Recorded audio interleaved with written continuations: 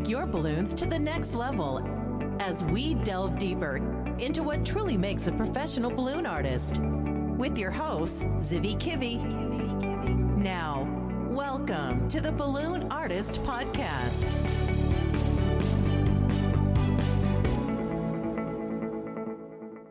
Hello, Balloon Artist Podcast Nation. This is Zivi Kivi, and today we are in Season 2, Chapter 4.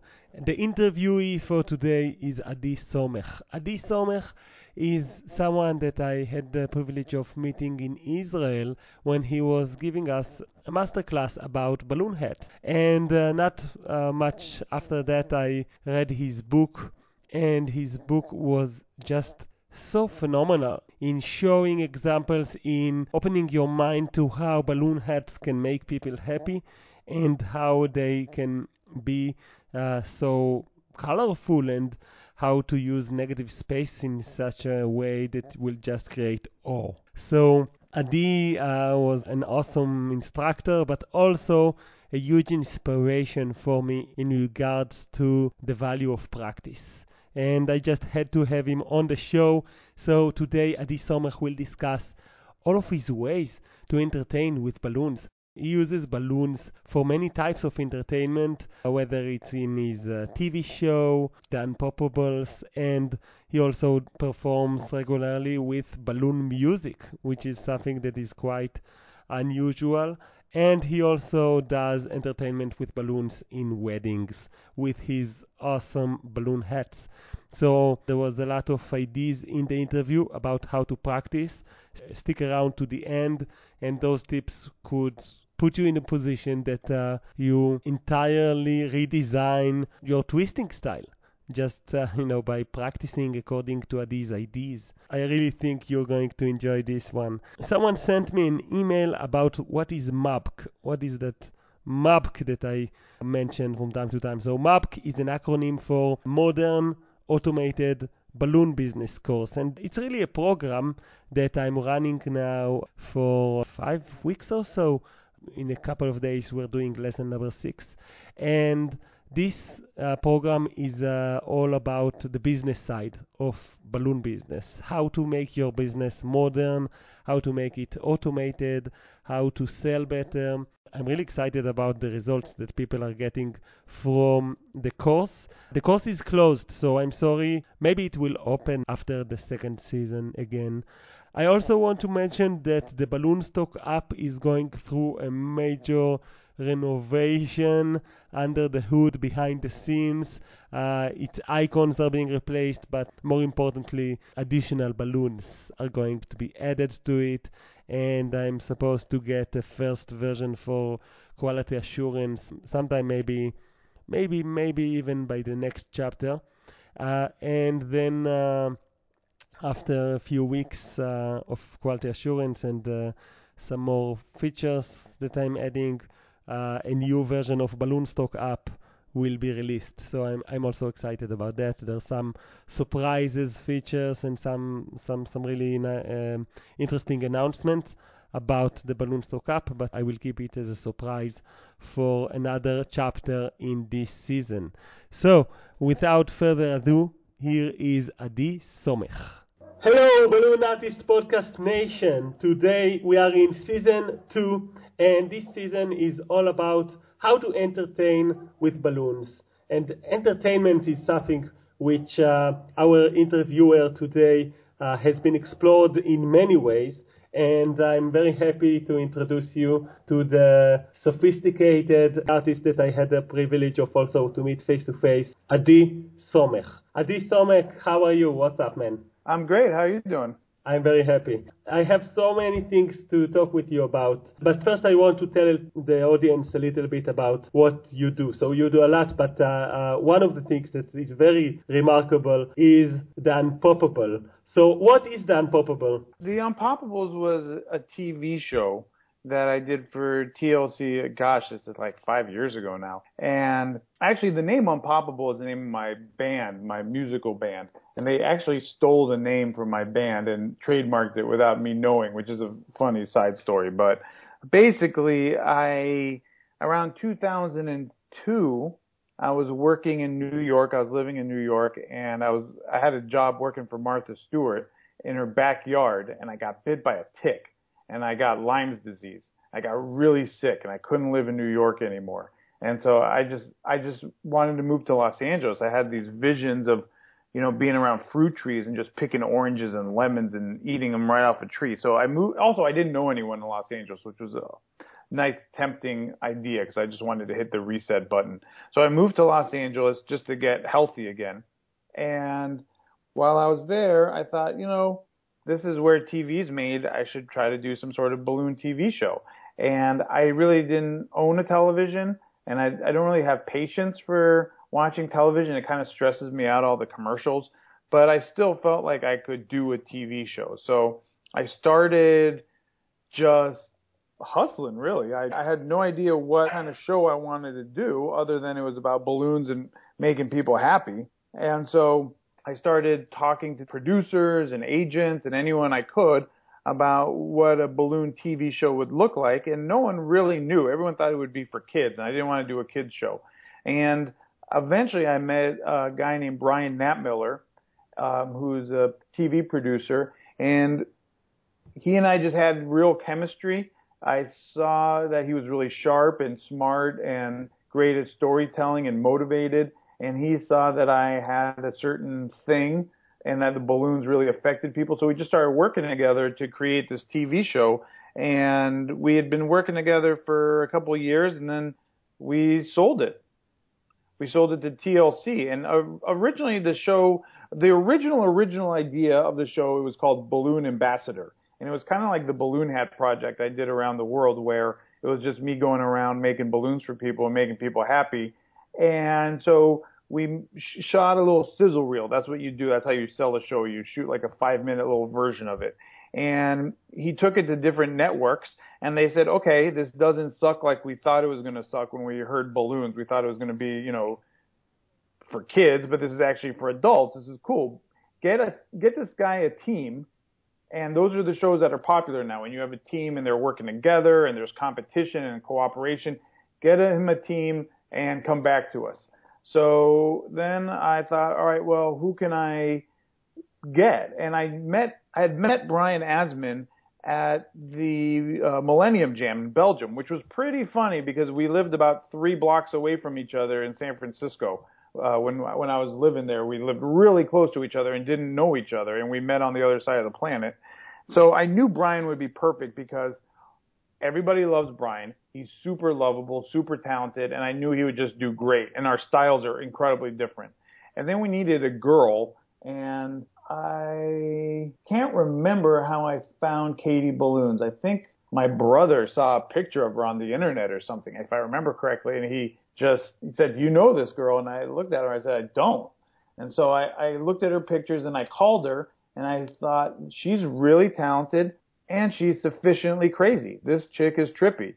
And Brian is pretty grounded, and we needed someone with a little bit of an edge. So it just seemed like, hey, this could work. So we became a team, and we actually never really worked together ever. I just lied and said we're a team. So when we sold the show, it was based on this illusion that the 3 of us actually worked together on a regular basis. It was a lie. It's like 75% lies. Yeah, and in those shows, you did 6 episodes, and you made some awesome stuff on those shows. So the main theme is like to challenge yourself to do stuff? Well, they're called a build show or a process show. So it could be you're building a cake, or you're building a tree house, or you're building sandcastles. And the basic idea is that it's an obstacle. And it's like the hero's journey. It's Indiana Jones. It's Luke Skywalker. It's every story. There's a person, there's an obstacle, and overcoming the obstacle is the challenge. And there's setbacks, but you keep trying and pushing, and then there's the happy ending. So that's the premise of all shows. And basically the way television works is you just need to keep people interested, so they watch a set of commercials, so they sit through the commercials, so they see how the story resolves. The television networks don't care what they put on. Usually they put on like crazy women ripping each other's wigs off, because that's so compelling that you just get sucked into it. So in this particular case, we were able to convince them that we can make very high-end balloon art that is compelling for adults, that we make adults feel like kids. And so we created this sizzle reel where I just had a regular job in New Orleans. And I said, okay, you know what? I'm going to take the money I make from this job and buy balloons. We'll shoot this thing. And that was actually the first time I ever met Katie, was at the airport where we shot the sizzle reel for. We actually, at the time, we were calling the show Perfectly Twisted. And then the name changed. Yeah, we did the gig and it was cool and we sold the show instantly. Once they saw the sizzle reel with Brian and Katie and me and they saw that we had real chemistry and that we were like making adults happy, TLC bought the show in like 5 minutes. They've ordered 6 episodes in 5 minutes, which rarely ever happens. And you also had the generosity of putting those episodes online, so we'll put a link to that on the show notes, and people could go and watch that because they're really impressive. It's just impressive to watch what you built there, and it's very likable. So, and you didn't put the commercials in the episodes online, right? There's no commercials. There's no commercials because I just had the straight footage from the shows. Plus, there's actually at the end of every episode, there's scenes that didn't make it on television that I put online. And there's actually the original sizzle reel that we made that sold the show. That's also on the website, theunpoppables.com. So, yeah, it's worth checking out. It's interesting. I mean, it's interesting to see how we sold the show. I actually have mixed feelings about the show itself. I think that what happened was it was very tricky because no one had ever done a balloon show before. So when we started, nobody even knew how to light the balloons. And so there was a real steep learning curve. And we also were pretty mismanaged. So that was really complicated. It was really painful because we spent a lot of time just dealing with politics and not actually focusing on what we were doing. And it was really tricky for me because once they bought the show based on this abstract, weird balloon art that I make in real life. Once they bought the show, they changed it to be, you have to make stuff that people can understand, like a fire truck or a castle, which makes perfect sense. I just didn't know how to do that. That's not anything I'd ever done before. And they just told me that right when we started shooting the show. So I had an even steeper learning curve because I had to completely learn a new style of balloon art, which does not come natural to me. Eventually, you did make it to do the show doesn't suck. So I mean, the show did not suck, which is a victory in and of itself. I'm very confident had we gone to a season 2, we would have figured out the system and it would have been killer, but we just didn't quite get there. The other thing was also, when you do a show like that, it's really trippy because there's so many cooks in the kitchen that it's hard. When you create a show for the very first season, nobody knows what the show's like. Everyone's got some input into trying to make it something. So you're really trying to figure out your voice. You know, it's a really complicated thing. And then the ratings come in, and then there's focus groups. It's like there was so much behind the scenes drama that was even more mind-blowing than the actual balloon twisting. The actual balloon twisting was, at the end of most of the balloon twisting happened at night because I was so busy doing like political stuff in the daytime, really, to be honest with you. I'm very proud of the show that we actually sold the show and we made it. That was an accomplishment in and of itself. And I learned a lot. And I'm still in the television business now just as a producer, but not in front of the camera as I was before. So the whole thing was a massive, massive, massive education. I have to ask, about leverage. Can you leverage the Unpoppable Balloon Show with your regular balloon customers that you entertain them with balloons, like balloon hats? So do you leverage that? Do you show it to them? That's a really good question. Usually no, because the show is so different than what I really do. The show is just a different form of entertainment as opposed to what I enjoy doing or I think what I'm naturally good at. So it doesn't come up very often. And also when it was over, I was over it. I was ready to move on. I'm not really into the past so much. That's part of the reason I like balloon art is because it's so ephemeral. I never understood painters who would paint and then, so their room is covered in their own paintings. I couldn't look at something I did 5 years ago. It would drive me crazy. So if I find that telling somebody that I had a television show helps me sell a job, yeah, of course I'll make an issue of it, but it's not a major part of my spiel.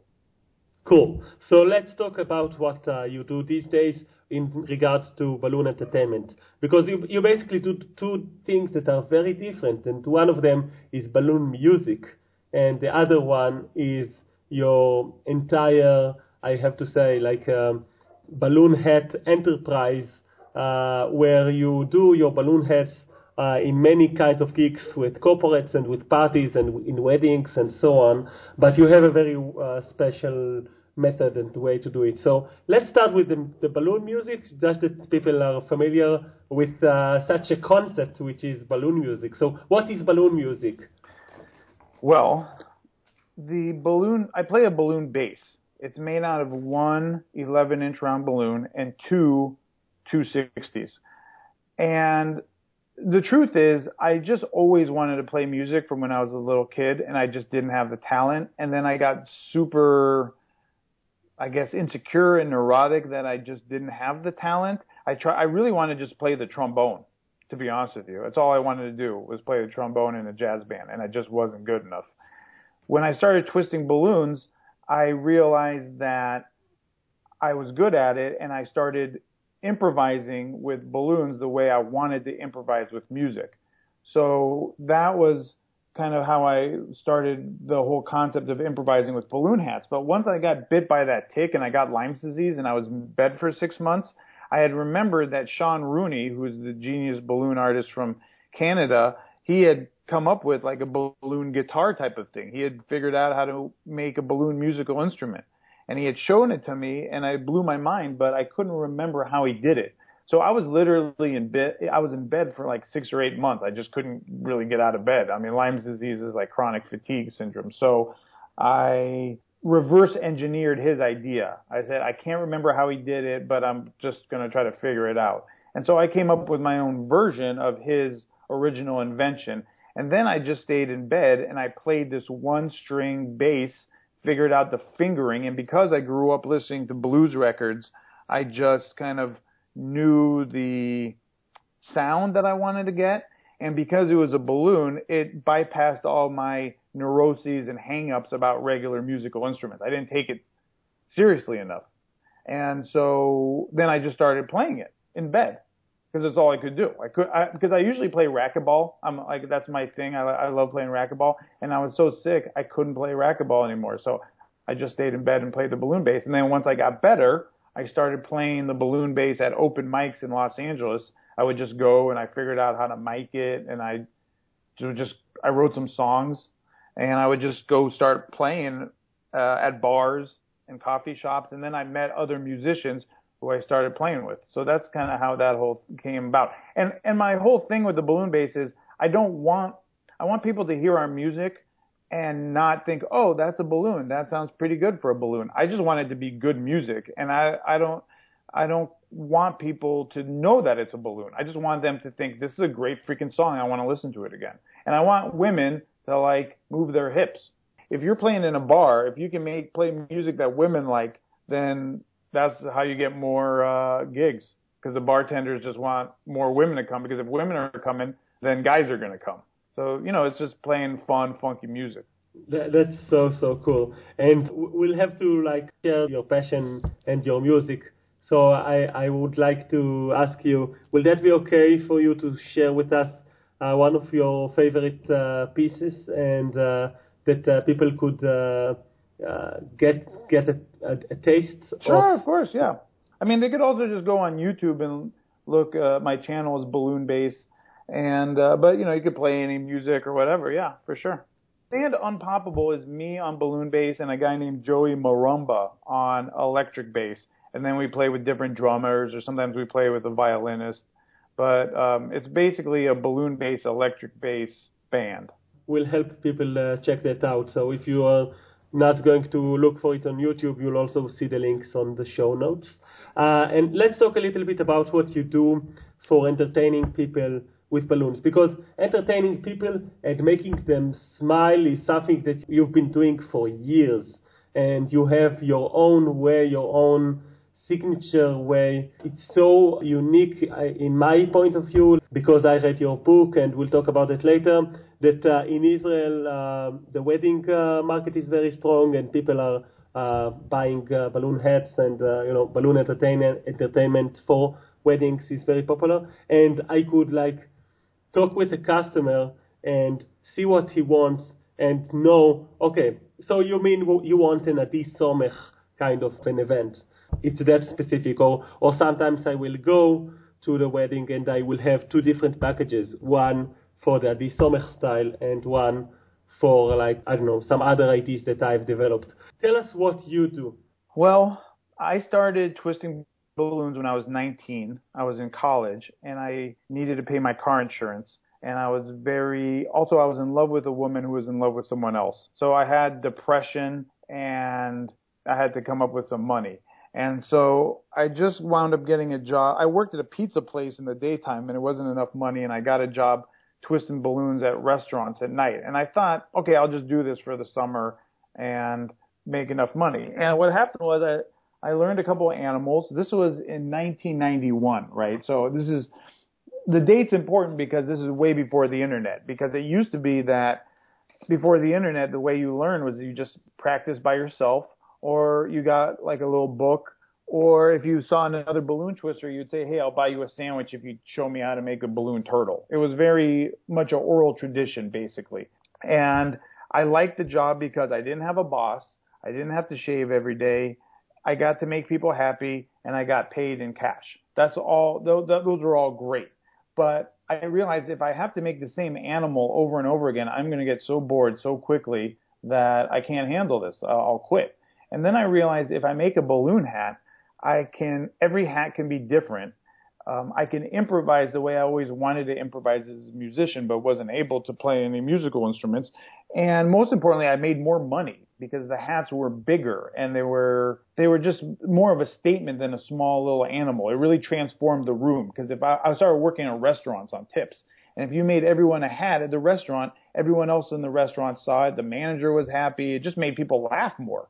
It was unexpected. And what happened basically was I realized balloon hats are like playing with Legos. You have just a bunch of different colors and shapes, and you can improvise the combination of them in an unlimited amount of ways. And that was way more interesting to me because I never knew what was going to come out. In fact, I was embarrassed that this was my one talent. Of all talents in life, I was like, oh my God, I'm a balloon guy.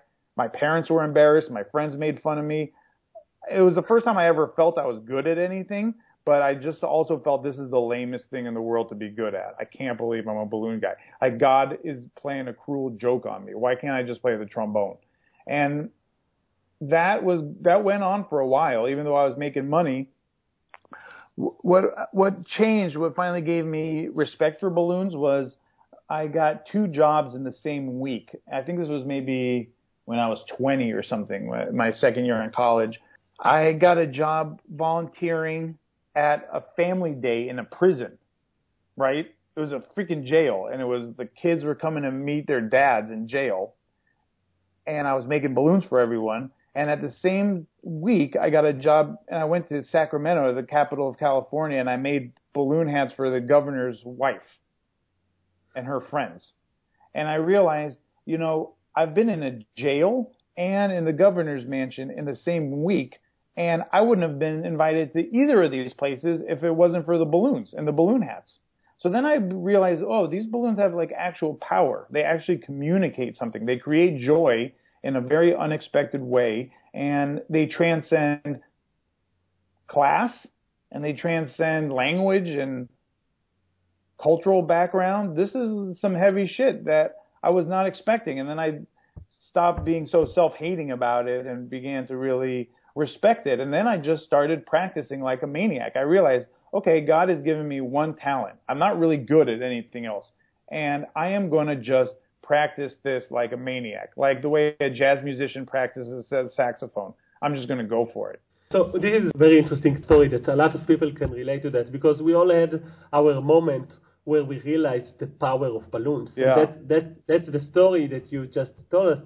in that week where you were in jail and in the governor's home or office, I don't know, you actually had the epiphany, the insight that balloons are powerful. And since then, you've been using balloons and making so many people happy. And I want to talk a little bit more about practicing. But before that, I have to ask you about actual, the gigs that you do. How do you manage? Do you do a line work thing? How do you go into an event, a corporate event, and manage your time there so that it will be not just entertaining for people, but will also be easy to consume, because those hats take some time to make? Okay, that's a very good question. Part of what I have done is practice to make as fancy a hat as possible in as short a time as possible. So I don't want to spend more than 3 minutes on a hat. Never. It's fast. And the trick is to use a lot of negative space. So you make it look like it's a lot fancier than it really is. But I try to make balloon hats with only 4 balloons. So if I could back up for a moment, I would say that some of my heroes are drummers from New Orleans who play incredible music on the smallest drum set possible. Like, you can't even believe how few things that they have only like a couple little drum pieces, but they make incredible sounds and they can get people dancing. And so I looked at that and I said, I want to twist balloons like the way those guys play the drums. So the way I work is, my whole thing is I try to make adults feel like kids. I don't like working with kids. I won't work with kids anymore. I don't do kids parties anymore. I mean, I did that for years, and I think I have post-traumatic stress from so many screaming kids. I just don't even want to be around it anymore. It makes me physically ill, actually, to hear kids screaming. And so even if it's happy screaming, I just can't handle it. And so also it's boring to me, and I can make a lot more money working for adults. So if I do a corporate job where, and it's so much more of a challenge to go in there where adults say, I don't want balloons, and convince them, yeah, you do. And then by the end of the party, they're all in line begging for a balloon hat, because adults want to feel like kids. And balloons are if a balloon is done well, it does make an adult feel like a kid. So when I get hired to do an event, that's usually what the people know. They want something different and lighten the mood, because there's so many of these adult events and they're all kind of the same. They're like, we need something different. So that's when they bring me in. So I only work with 260s. I have a balloon apron made out of denim that my mom made for me. I don't have 350s. I don't have heart-shaped balloons. I just have 260s.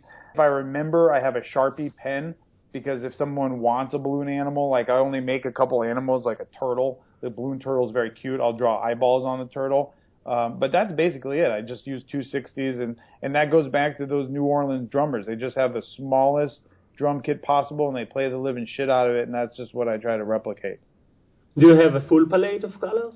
Yeah, I have almost every color. Yeah, but only 260s, and I have my favorite colors, and some colors I don't use that much, but I have just in case. And the reason is that I try to match the clothes that people are wearing. So if someone has gray, I need a few grays, but I usually don't use a lot of gray. Yeah, like maybe chocolate brown and mocha, and blush.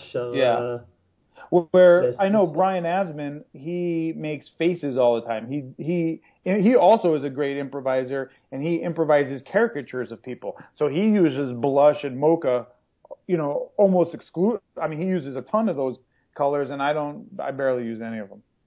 Yeah. What about neons? Do you use them a lot? Yeah, I like neons. They're cool. The neon pink is beautiful. Yeah. Yeah. Did you start to play and jam with the new spring green? I have not seen that, no. I heard about it, but I haven't seen it. It's good. Yeah. Once you put it into your palette, it just makes the regular green so ugly. Oh. Because it's like the right shade. I don't know. I just like it. Mm-hmm. So do you ever make this stuff in advance? No. For your never. Kids? Never. Never. How do you inflate the balloons? With my mouth. Right. So you're just fast enough to make one of your big balloons in 3 minutes, and that's not easy, because some of them are very, at least on the pictures, they look like a 6 to 10 minutes walk. So how did you get to the point where you can make those on 3? I have a styrofoam head, or I should say I had a styrofoam head. I had the styrofoam head that I loved. She didn't have a name, but she and I had a relationship for many, many years. I lost her, and it was heartbreaking. I don't know how I lost her, but she was gone. But anyway, she and I spent many nights together where I would just make, 20, 25 balloon hats in a row from like maybe midnight to 4 a.m. And what would you do with them after that? Take pictures, so I remembered. I have thousands of pictures of balloon hats I've made. Thousands. And after you made them, like in the next day, would you pop them or what? What would you do with them? Yeah, I usually pop them. Sometimes I would give them to like neighbors, the kids or something, but usually just pop them. Just that by itself is mind-blowing for me, because I do stuff like that, but I would try to use the balloons, give it to people, and you just make so much effort into practice and into improving your art, which is beautiful. Yeah, I mean, I think it's the most important thing. It's the single most important thing, and it's not important only when you're young. It's important when you're older and you maintain your chops. And I mean, this has been verified once I started playing music, I realized, oh yeah, practice is the single most important thing. And when people don't practice, you can tell. It's just, they don't grow, they don't work quickly, and they're cutting themselves off to a whole world of magic. I mean, I'll tell you something, practicing is the best thing possible for me because I check out of reality.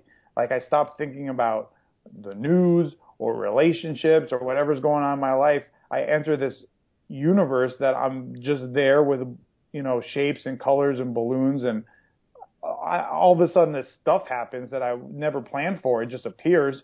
And when I'm done practicing, I go back to regular life energized. Like I just took a nap. I feel great afterwards. And I'm sad for people who don't get to experience something like that in life, that they don't have like a artistic talent, whether it's baking or piano or archery, whatever it is, whatever helps you check out of life. That's why people take drugs all the time, because they have to escape their own, prison of themselves.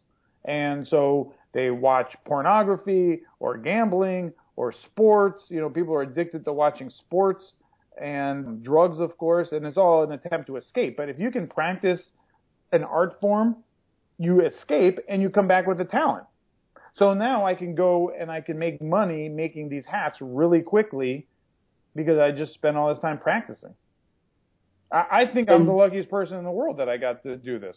Let's talk a little bit about practicing, because that's something also that you teach on your masterclass. That's something you taught me personally. Let me tell you, folks that listen now, and also to you, Adi, I want to thank you personally, because after you gave a few ideas of how to practice in that masterclass, I was able to do it. I was able to force myself to do it, and also I was able to do this mind shift of making a sculpture at home for my kids or whatever, and then saying, cool, now I'm going to make it again.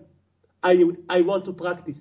So, and you know how it is. It's always better after you practice, and after you make it again, then I will stop and say, okay, now I need to do it again, because I want to make my hands memorize this and remember the techniques and the shifts. And really, on my day-to-day work and life, whenever I have some time that is available, is free, I listen to your voice. I hear myself thinking, okay, so let's plan my practice time. So let's practice. And I really take my hat off for you for installing this train of thought inside of me, and thinking about our balloon art as something that requires the responsibility to practice.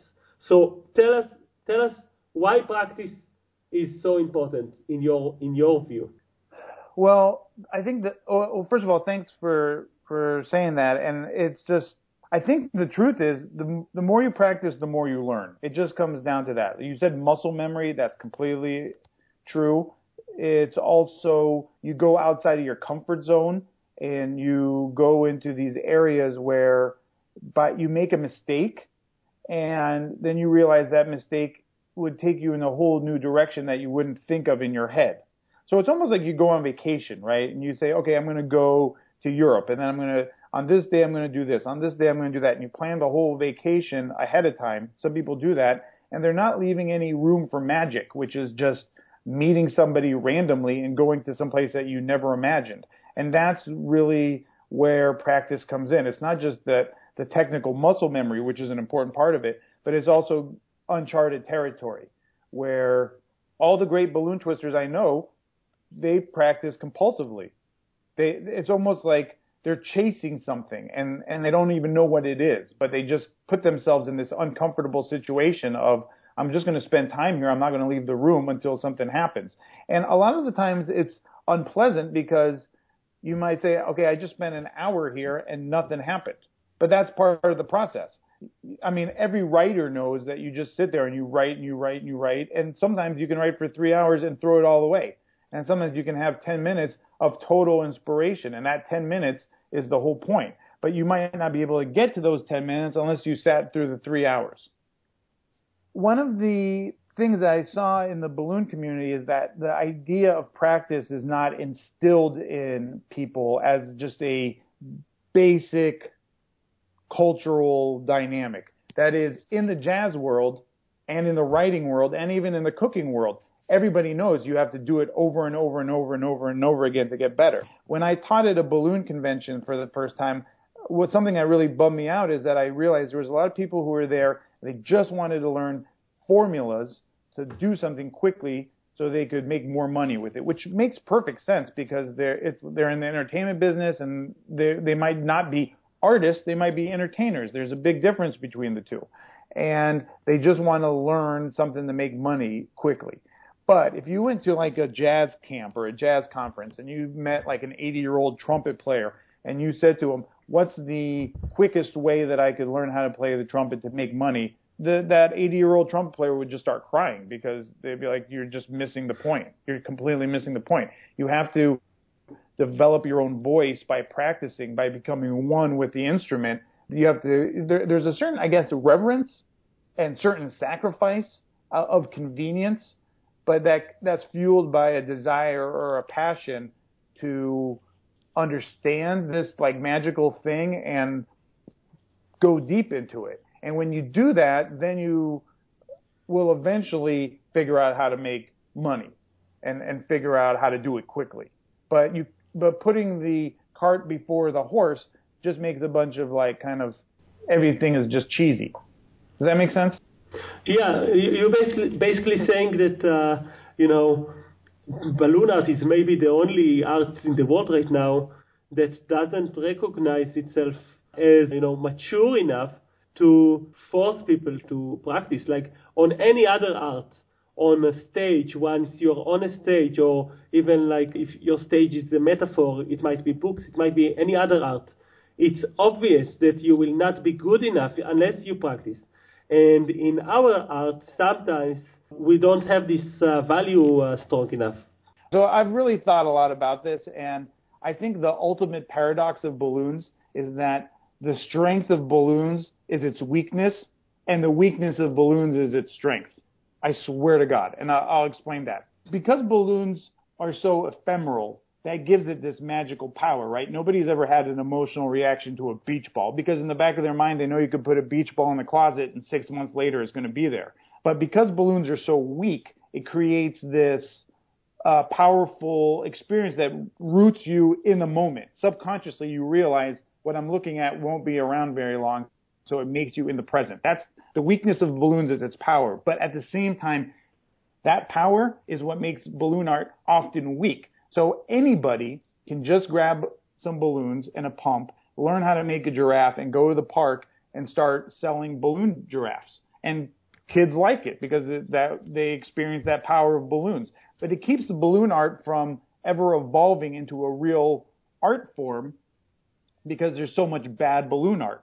Now, things have changed considerably, I think, in the last couple of years with the growth of balloon art around the world and the pictures you see on the internet and people sharing on the internet, and it's the growth of balloons has really exponentialized because more and more people are practicing it. So it's changing. It really is changing, but it's really a handful of people who have this compulsive desire to practice.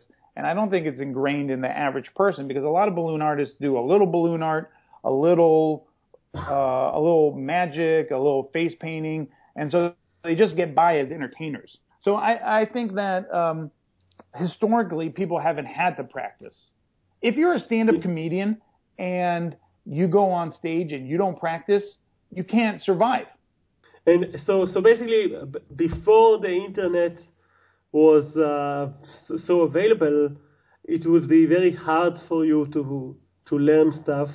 Nowadays, at least people can see those amazing sculptures made in competition pieces and all around the world, like the best of the best balloons. And that's kind of, well, you have to practice in order to make those. Yeah, it ups your game because you can see what's possible now. Because people can share pictures so easily now, somebody in Tennessee can see something that someone in Japan made and say, okay, I'm going to figure that out. Oh, I didn't know that was possible. I see that it's possible now. I'm not going to go to the bathroom until I figure this out, even if I have to hold it in for an hour and a half. That's what true practice is. When you're overwhelmed with this compulsion to make something and figure it out. It's crazy, but it's beautiful. Yeah, I can definitely relate to that. Like sometimes I will skip lunch. It doesn't show. I need to exercise more, but sometimes I will skip lunch because I'm so focused on making, I don't know, even editing the show, and I will it's more important for me at the moment. But the same thing with practicing with balloons. So if you're that eager about it and you're that fascinated by it, that you're holding yourself to continue, then it's a sign that you're doing it right? Yeah. That means that you actually care and you're actually excited and you have desire, and that's the best feeling possible. And my teacher Mary Holmes would say, "There's no such thing as self-discipline. There's only desire, and if you desire something enough, it creates discipline in you." So when I went to Thailand last year, I think, it was last year. Visited Thailand, and I met this lady Balloon Twisty, who I met. Oh, I met her. Yeah, I met her in Thailand as well. Oh, you really? She's awesome. You went to Yes. Met her. That's funny. Yeah. I met her on Instagram, and I was like, wow, this lady's a maniac. She practices constantly. So she does. we went out to dinner and we talked, and she told me something amazing. She has a regular job as a secretary, right? She has to be at work at 8 a.m. She wakes up at 5 and twists balloons for at least an hour, sometimes 2 hours before she goes to work. Wow. Yeah. Wow is right, because most people would be like, screw that, I'm sleeping more, snooze button, and she just loves balloons so much that she doesn't want to sleep. She wants to wake up and practice. And, you can't force people to do that. So when I say people should practice, that's kind of a dumb thing to say because people shouldn't do anything that they don't want to do. They should, but ideally, they get hip to the fact that if they want to make money and if they want to have their own voice with balloons, the only way to do it is to rearrange your schedule and sacrifice a couple things and practice. And it is a gift. It's a serious gift. Yeah, when you practice, you definitely feel after that, you feel enlightened and you feel that it was a well worth spend of your time. But I do want to say, practicing is not for everyone something that is natural. So by giving a few ideas about how to start practicing, that can actually help. That helped me when you mentioned in that masterclass a few tricks of here's an example of what you can practice. Yeah. So what do you think people can do in order to start play with the balloons and start to actually challenge themselves and practice? Okay, so let me just talk about balloon hats, because that's what I practice most. And then maybe you can extrapolate this to whatever, balloon animals or anything else. So I have this styrofoam head, and I will maybe, one thing I do is purposely twist something that looks wrong, that I've never done before. Like I make a mistake on purpose, and then I force myself to figure out how to use that mistake. So do, and I say, okay, but if I solve it, then I'm on uncharted territory, and I'm doing something like brand new. So that's another thing is I'll make like foundation of a hat 3 times, and then I'll make it a little bit different each time. You see what I'm saying? So another thing in music is variations on a theme. Like if you play a melody, you could just do it a little bit differently each time. It's still the same melody, but it's a little bit different. So I'll make maybe 3 or 4 hats that are the same hat as a kind of base, and then I'll add different things to it to make it considerably different, even though it's the same hat. So one of the things that you realize then is that you don't have to invent the wheel every single time. Improvisation doesn't have to be this like total free-form thing. It could be a very specific formula and tweaking of the formula. So it's much more manageable. You see what I'm saying? Does that make sense? Yeah. And another way I practice is sometimes I'll just pick 3 colors like periwinkle, black, and rose. And I'll take 10 of each color, right? And I just have them in front of me, and then I'll make 10 hats with with 1 balloon of each color. So I'm forcing myself to make 10 hats with only 3 balloons each 10 times. And so you're really imposing this weird limitation on you, but that limitation forces you to think differently. It's all about going outside of your comfort zone. That's cool. The trick with taking only 3 colors and forcing yourself to make basically 10 variations or 10 things from those 3 colors, that's very, very cool. And maybe you can make 10 hats and 9 of them aren't very good, but that one hat that you made, it could send you in a whole new direction that could change the way you twist balloons for the next year. Yeah, I totally agree. And by the way, one of the things in your book is that you have different balloon hat base. Mm-hmm. So you have, and then you start to build on those different bases. So a base from 2 balloons, and a base from 1 balloon, and a base from 4 balloons.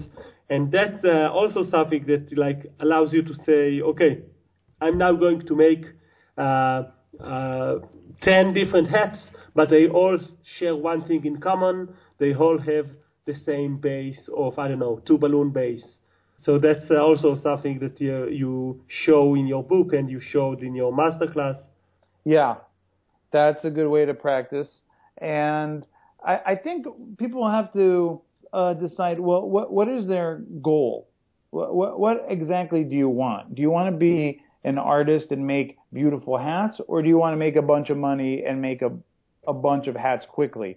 And either one is perfectly fine. You just have to figure out who your audience is and what's going to make you happy. And if you want to make hats quickly, you can do it in a way that's very thoughtful, that's not sloppy, and doesn't look like a bowl of spaghetti dumped on someone's head. You just have to figure out a few like technical tricks. Like negative space is really your friend.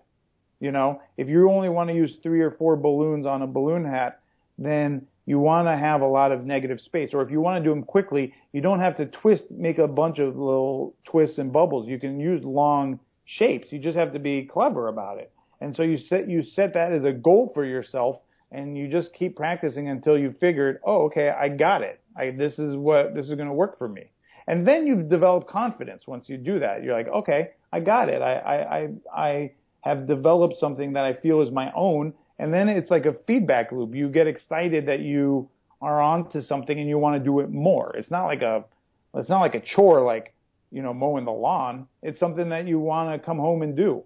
And these days on the corporate events, when you're making hats or on a wedding, do you have like some piece that you make that is planned ahead, like a specific hat that you say, oh, I must also do this one, or is it all improvisation? That's a good question. So when I start working, maybe the first 4 or 5 hats I've done before, just kind of warming up, Yeah.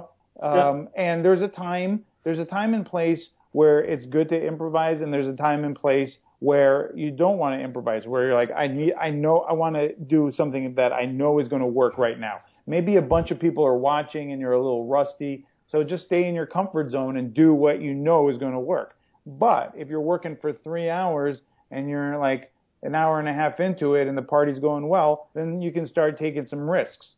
And sometimes those risks, a major part of improvisation is being comfortable with failure, which is not easy. But you go on uncharted territory and sometimes it doesn't work. Yeah. And you have to be able to be comfortable with that and use it as a learning experience and not proof that you suck. So I've learned a lot from reading about comedians, because it's all about, getting on stage and sucking and making mistakes and learning from those mistakes and learning how to use those mistakes to your advantage. So there's also a lot to learn from other people's art forms. I mean, I talk about musicians a lot, but you can always learn from other people's experience and their learning curve and apply their lessons to what you're doing. Cool. But yeah, cool. I definitely start off with things that I'm comfortable with until I build up. It's almost like, it's a warm-up. It's a warm-up, yeah, you're just warming up. And I also do finger exercises. That's another thing. I do finger exercises so I don't get carpal tunnel, and I actually twist faster because I literally, like a pianist, I'll do exercises for my fingers and wrists and elbows and shoulders. Cool. I can definitely relate to that because I'm also a magician, so I need to warm up both my hands and the crowd. So when I start my show, I will start with a few things that I know that work for sure and build my rapport and build my character, and also with the hands. So practicing finger movements is something that is really good for you. Yeah. How many balloons, the most, do you put in a hat in your real day-to-day gigs? I don't think I would use more than 6 ever. Cool. But and if I do, it's because I know what I'm doing. I have a specific vision for it. But I really do it more as far as time. I try to do it in 2 or 3 minutes. How long people put the hat on their heads? For how long? Yeah, it depends. Sometimes all night, sometimes not very long. Sometimes it's just a moment for a laugh and everybody's happy. And sometimes they freaking love their hat and there's no way you could take it off of them. A lot of times when you work with adults, okay, this is actually kind of an important tip. Another really important thing I do is the balloon ring. It's like just a ring with two 260s. Because often women don't want a balloon hat because they spend time on their hair, which totally makes sense. But they love a balloon ring.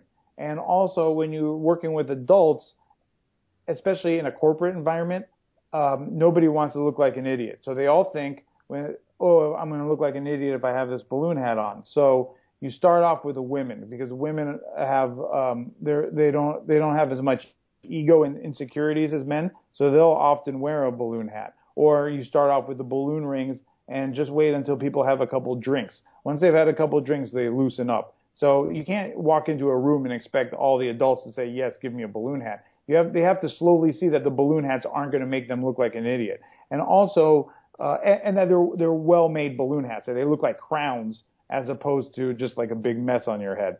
So they have to trust that they're not going to look like an idiot. Also, when someone in upper management wears a balloon hat, they get the cue that, okay, it's okay for me to, and then everybody wants one.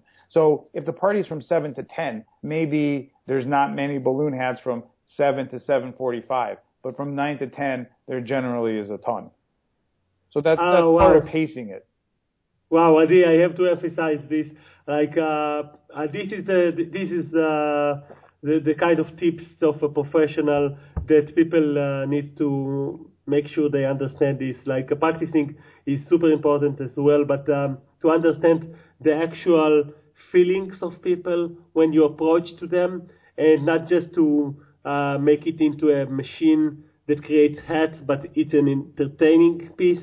It's something that you need to read the people and to understand what they feel. And by giving them, giving to the right person, the female one or or the more corporate hiring the ladder guy. That's so smart. Well, you have to be present. You have to be in the moment and understand who the audience is. And so if you're working with kids, yeah, you can go on cruise control and just crank stuff out because you know kids are going to want something.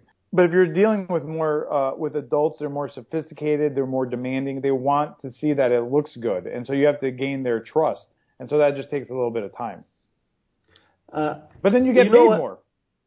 So I want to ask you something about that, about being paid more, because you did mention it before, and I think it's actually something that is important to talk about.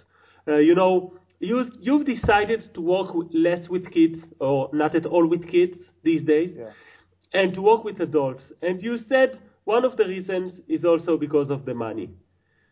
And I have to say, I work exclusively with kids these days. But I do want to plan ahead for, 10 years from now and see where I'm going.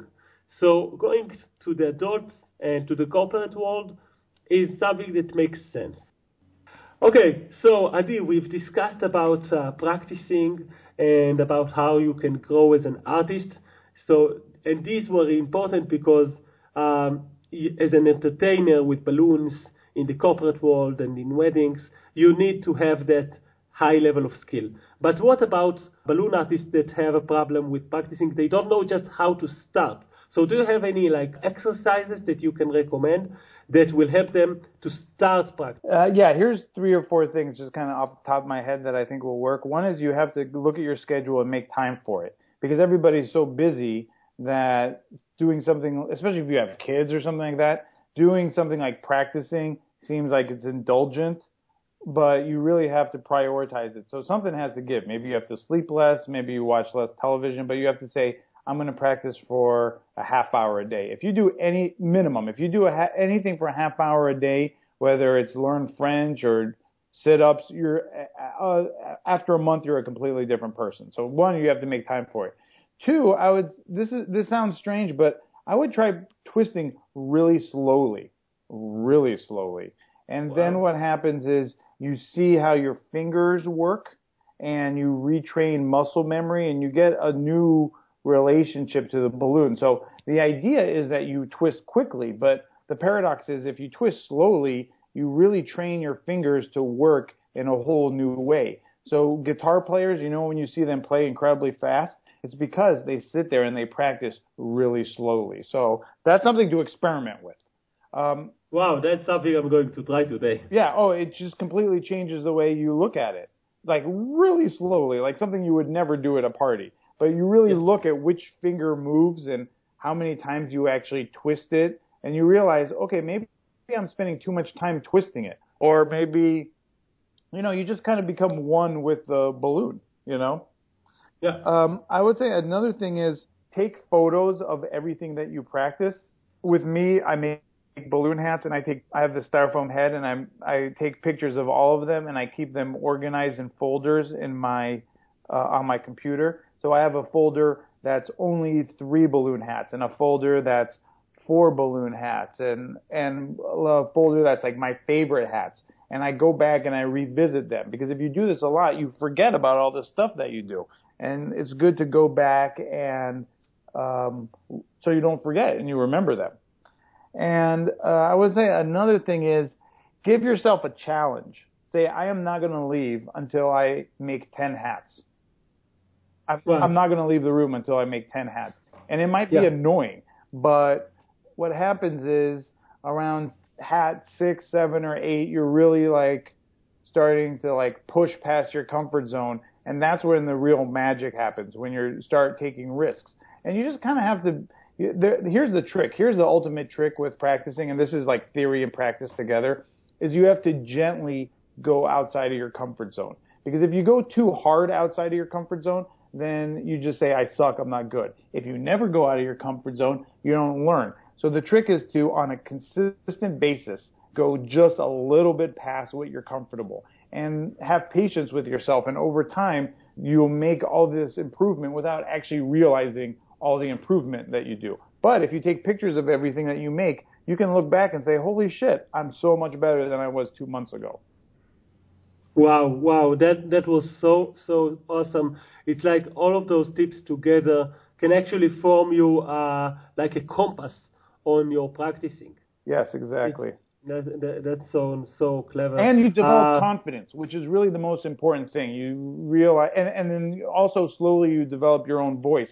So it's not just learning other people's designs, but hey, these are mistakes that I made while practicing, and I turned those mistakes into something cool, which is my own style. Nice. Love it. If people want to learn more about your book and about your balloon hat journey, because this journey took you throughout the world, so tell us a little bit about where can they find the book and the story behind it, which is fascinating.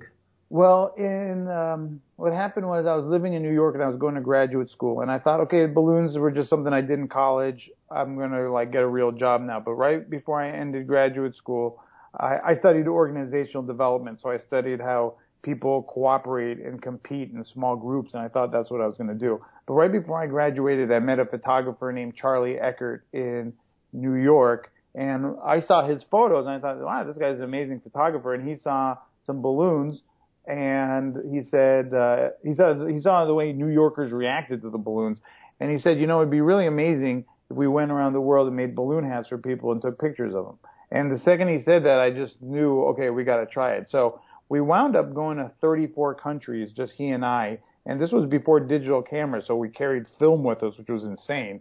Because if you lose the film, then it's all gone, So I carried 60 pounds of Qualitex 260s, and you know what? I never took a pump with me, which I look back at now like that was the stupidest thing in the world. Because if I got a sore throat or a toothache, we'd be out of luck, in the middle of Africa. You just can't find a balloon pump. But I don't know. We didn't know what we were doing when I look back at it. We had no idea what we were doing. I mean, the internet was barely a thing then. There certainly wasn't Google. So we just, I don't know. It was crazy. It was like a crazy thing that we did. And we actually survived, which is even crazier. And we actually got along, which is maybe the craziest thing.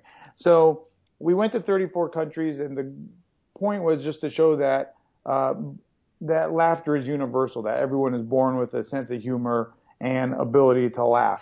And that balloons, like food and music, transcend the language barrier. So if you hear James Brown or you hear Beethoven, you instantly get it. You don't need an explanation. And that's the way it is with balloon hats too. So that was a real beautiful thing that we did.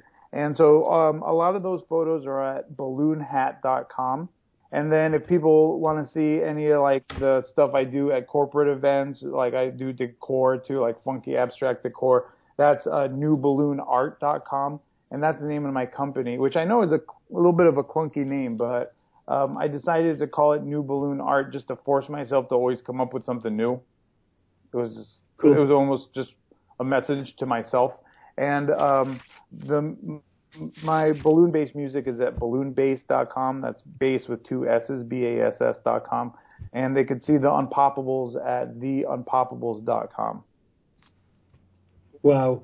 So it's really, really fun to watch you, how you, watch your journey, how you started with balloon hats and progressed from there with the book and with your journey all around the world to having a TV show and to doing all of those funky new balloon art pieces and decorations. So I'm really happy to share your ideas with the people, with the Balloon Artist Podcast Nation. I think that your art is amazing and that there's so much to learn from it. And I just want to wrap up. So one last request, Adi. I don't know if you did it before or not, but I would love for you to also write, the actual stories that of your experiences in your journey all around the world, because the balloons speak for themselves, the picture speaks for themselves, but I would love to hear some of your stories someday, maybe when we meet in Israel, about, the actual experiences, the pits and falls of it and stuff like that. Well, I actually have just finished the actual book of our stories and our pictures. It's like a coffee table book, and I just finished it. I've been with a few different editors, so the stories are pretty tight and good. And so hopefully we're going to get that published pretty soon. Wow. So definitely that's let me know. And also, but I just, if I can, I just want to take a moment and thank you for this podcast, because by delving into people's habits and their philosophies, and all different styles of balloon art, you're really raising the bar of not just looking at a picture and saying, how do I do that, but understanding how people think is really important. And so you're doing everybody a great service by actually putting this out there.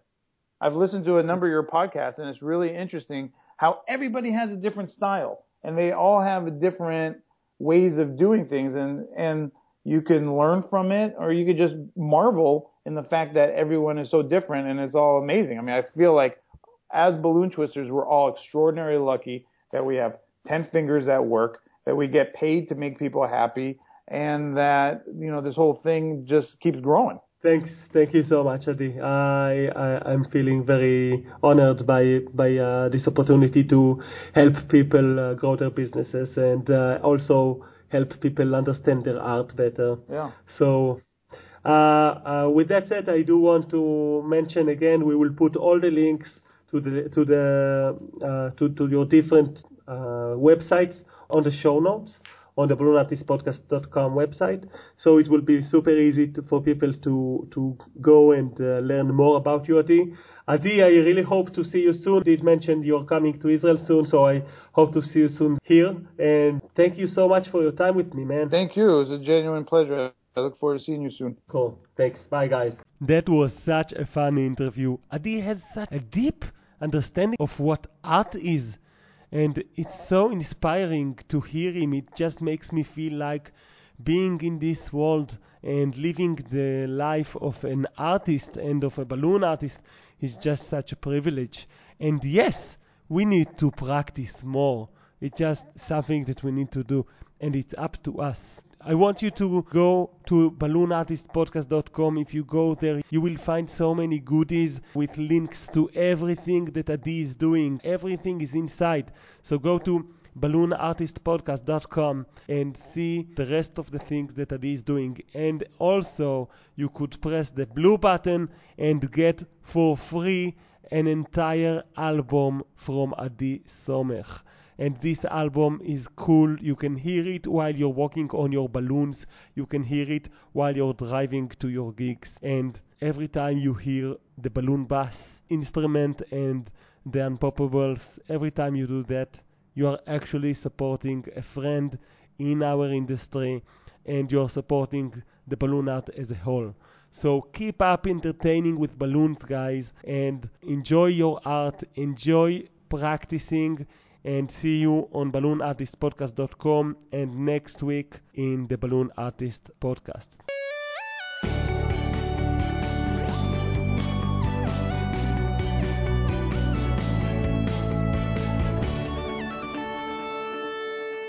The tip section will be right after this. The Balloon Artist Podcast is brought to you by... Would you like to know what do you have in your balloon stock, in your balloon inventory? Do you want to have this list on you anywhere you go? Would you like a way that you can just order your balloons on your mobile phone whenever you want to and maintain lists of balloons for each project? All of this, including a barcode scanner feature and many other cool features like select a balloon by icon or by text, all of this can be yours if you purchase the Balloon Stock app. Look for it on iOS and on Android devices. Your iPhone can include this today. Download and buy Balloon Stock now before its price goes up. Hello, Balloon Artist Podcast Nation. This is the tip section of Season 2, Chapter 4. Today is a tip which is not for everyone. It's a little bit hardcore. And the tip is to electrify yourself. Now, the reason for doing that is because you want to basically force yourself to do something like start a diet, don't eat pizza, or even just to practice or do something that is boring for you again and again and again. The way that I've been experimenting with this is with a cool device. It's actually like a watch called Pavlok. So Pavlok is a tool that you buy. It's not very cheap, to be honest with you, but you wear it and then you have a button that you can press and give yourself a really, really small electrical shock, which kind of feels like a little bit painful, but just a little bit, you know. It makes your brain wake up. It makes your brain say, hey, I didn't enjoy that. And it's funny, it just works. So, like, for example, since using Pavlok, I totally stopped eating pizza because I'm trying to keep my weight and doing some diet. So if you want to check it out, I have put a link to Pavlok on the balloonartistpodcast.com, but you don't need to buy the Pavlok in order to use this tool of, you know, training your brain to have new habits. You can even use a rubber band. So if you take a rubber band or even a balloon for that matter and tie it on your hand, and then every time you think about doing something that you know it's wrong for you, like stop practicing, you take the rubber band and you snap your hand, and then this triggers an emotion in your brain that says, like this voice in your head will say, I don't like this. And then eventually you can actually train your brain. It's quite funny how we can actually train our brains, because a new habit is easy to form in your life if you practice it for 5 days in a row. And then after 21 days of doing the same new habit, it's just your new life. It's just so much easier after those first 5 days. So in the first 5 days, you should use a rubber band or Pavlok in order to train your brain. Thanks for listening for the tip for today. I know it's hardcore, but maybe it will help someone. If it helps one person in this crowd, in this audience, to start his diet or to practice more and so on, like I'm doing, then it is worth it. So thanks and see you next week.